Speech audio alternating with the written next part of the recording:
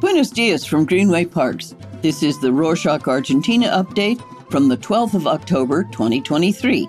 A quick summary of what's going down in Argentina. This week has been on fire, and not in the metaphorical sense. Several active wildfires are causing concern in different areas of the Córdoba province, and the Ministry of Environment and Sustainable Development deployed 3 firefighting planes, an observer, and a helicopter to battle the flames. Additionally, they sent 14 firefighters from the National Center Brigade, equipped with 4x4 cars for terrain mobility. As a precautionary measure, residents of Plaza de Oro and the town of Mashoud Sumaj were evacuated. The Provincial Secretary of Climate Risk Management, Disasters and Civil Protection said that the wildfires were caused by a combination of high temperatures, strong winds, and low humidity in the area, and advised residents to report smoke columns to emergency hotlines.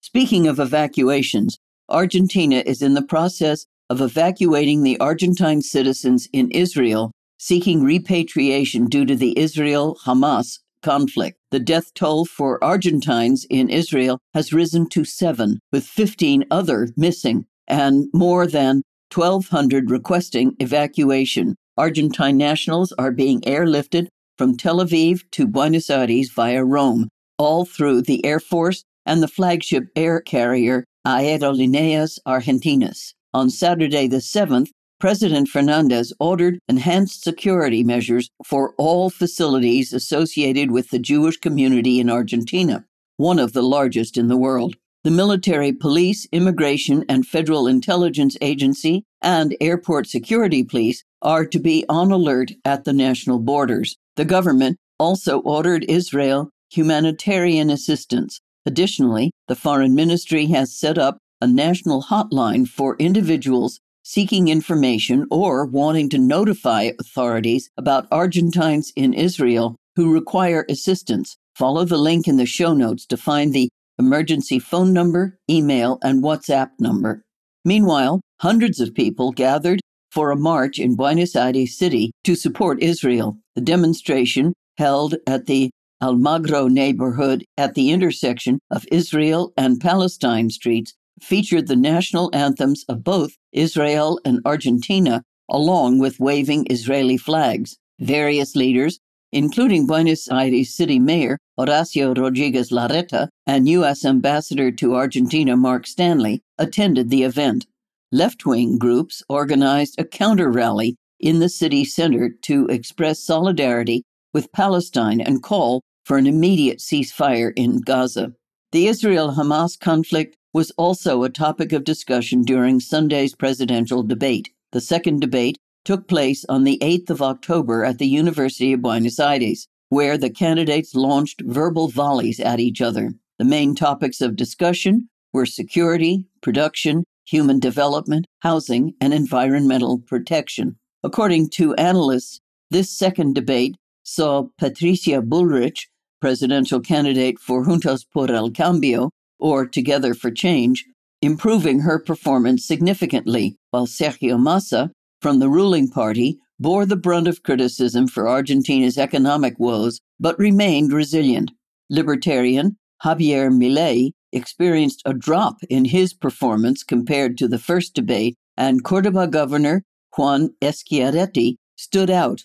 Left-wing Miriam Bregman maintained a steady performance. The analysts observed a more intense and confrontational tone in this debate compared to the first one. Bullrich aimed to regain lost ground, Massa was on the defensive, and Milei appeared less comfortable with the topics discussed. Schiaretti, on the other hand, improved his image by broadening his concerns beyond just the province that he governs. Miriam Bregman, confident style resonated with many, especially among the undecided and abstaining voters. The aftermath of the debate and the candidates' declarations after the event can be seen in the parallel market.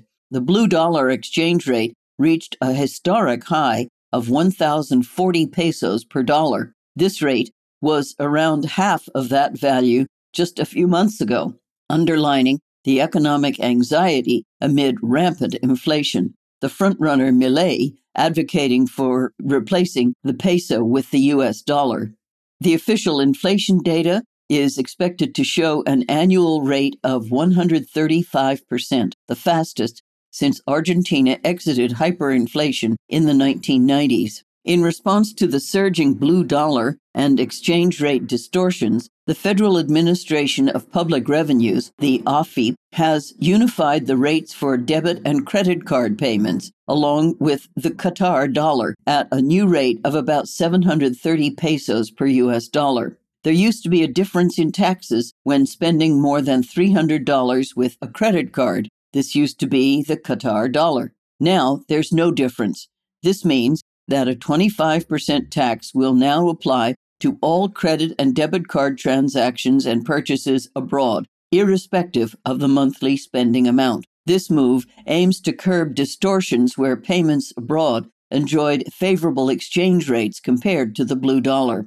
It goes without saying that Argentina has a complex system of exchange rates right now, with the official rate maintained by the government and various parallel rates, including the black market rate, which is used for cash transactions. If you need some help understanding the different rates and which one applies in each case, the Buenos Aires Herald published a great guide. You can find the link to it in the show notes.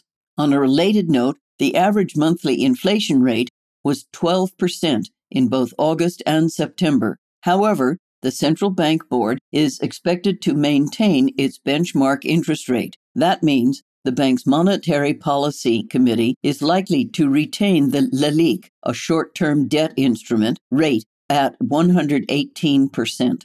In more exciting news, FIFA has confirmed that Argentina, Uruguay, and Paraguay will host the opening matches of the 2030 World Cup to commemorate the centenary of the first ever tournament. The opening match will be played at the Estadio Centenario in Uruguay, where the final of the first tournament was held in 1930. Spain, Portugal, and Morocco will be the joint hosts for the remainder of the tournament, marking the first time the World Cup will be held across 3 continents. If you can't wait to watch a game, remember that Argentina's national team will be facing Peru on Tuesday the 17th for the 2026 World Cup qualifiers. On the 16th of November, the team will be back in Argentina for a clash against Uruguay and travel to Brazil 5 days later to face the neighboring country. From football to rugby, Argentina secured its spot in the Rugby World Cup quarterfinals by defeating Japan in a thrilling match. Next up, a clash with Wales on Saturday the 14th. Coach Michael Cheika emphasized their desire to reach the semifinal and final matches, despite recognizing that they will be underdogs against Wales.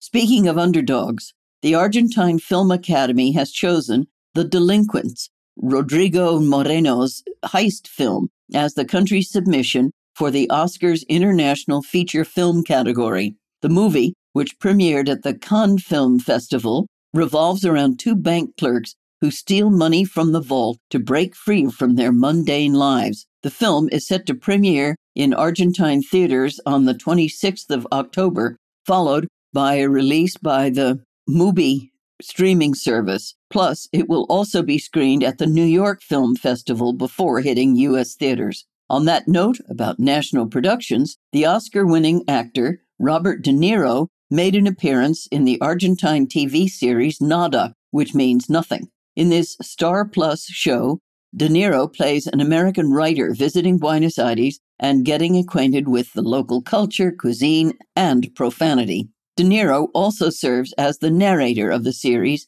and explores the city's neighborhoods, sampling dishes like steak and indulgent dulce de leches desserts.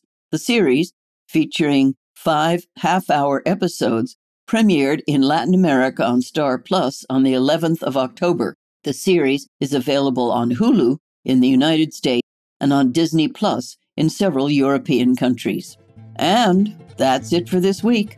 Thanks for joining us. Do you ever wonder who these Rorschach people are and why they care about Argentina? If so, head over to our website and find out more about us and the other things that we do. You can read all about the organization, other projects we are carrying out, and other podcasts we do. If something catches your eye or you have any questions, please reach out. You can find all the contact information and the website link in the show notes. Nos vemos la próxima semana.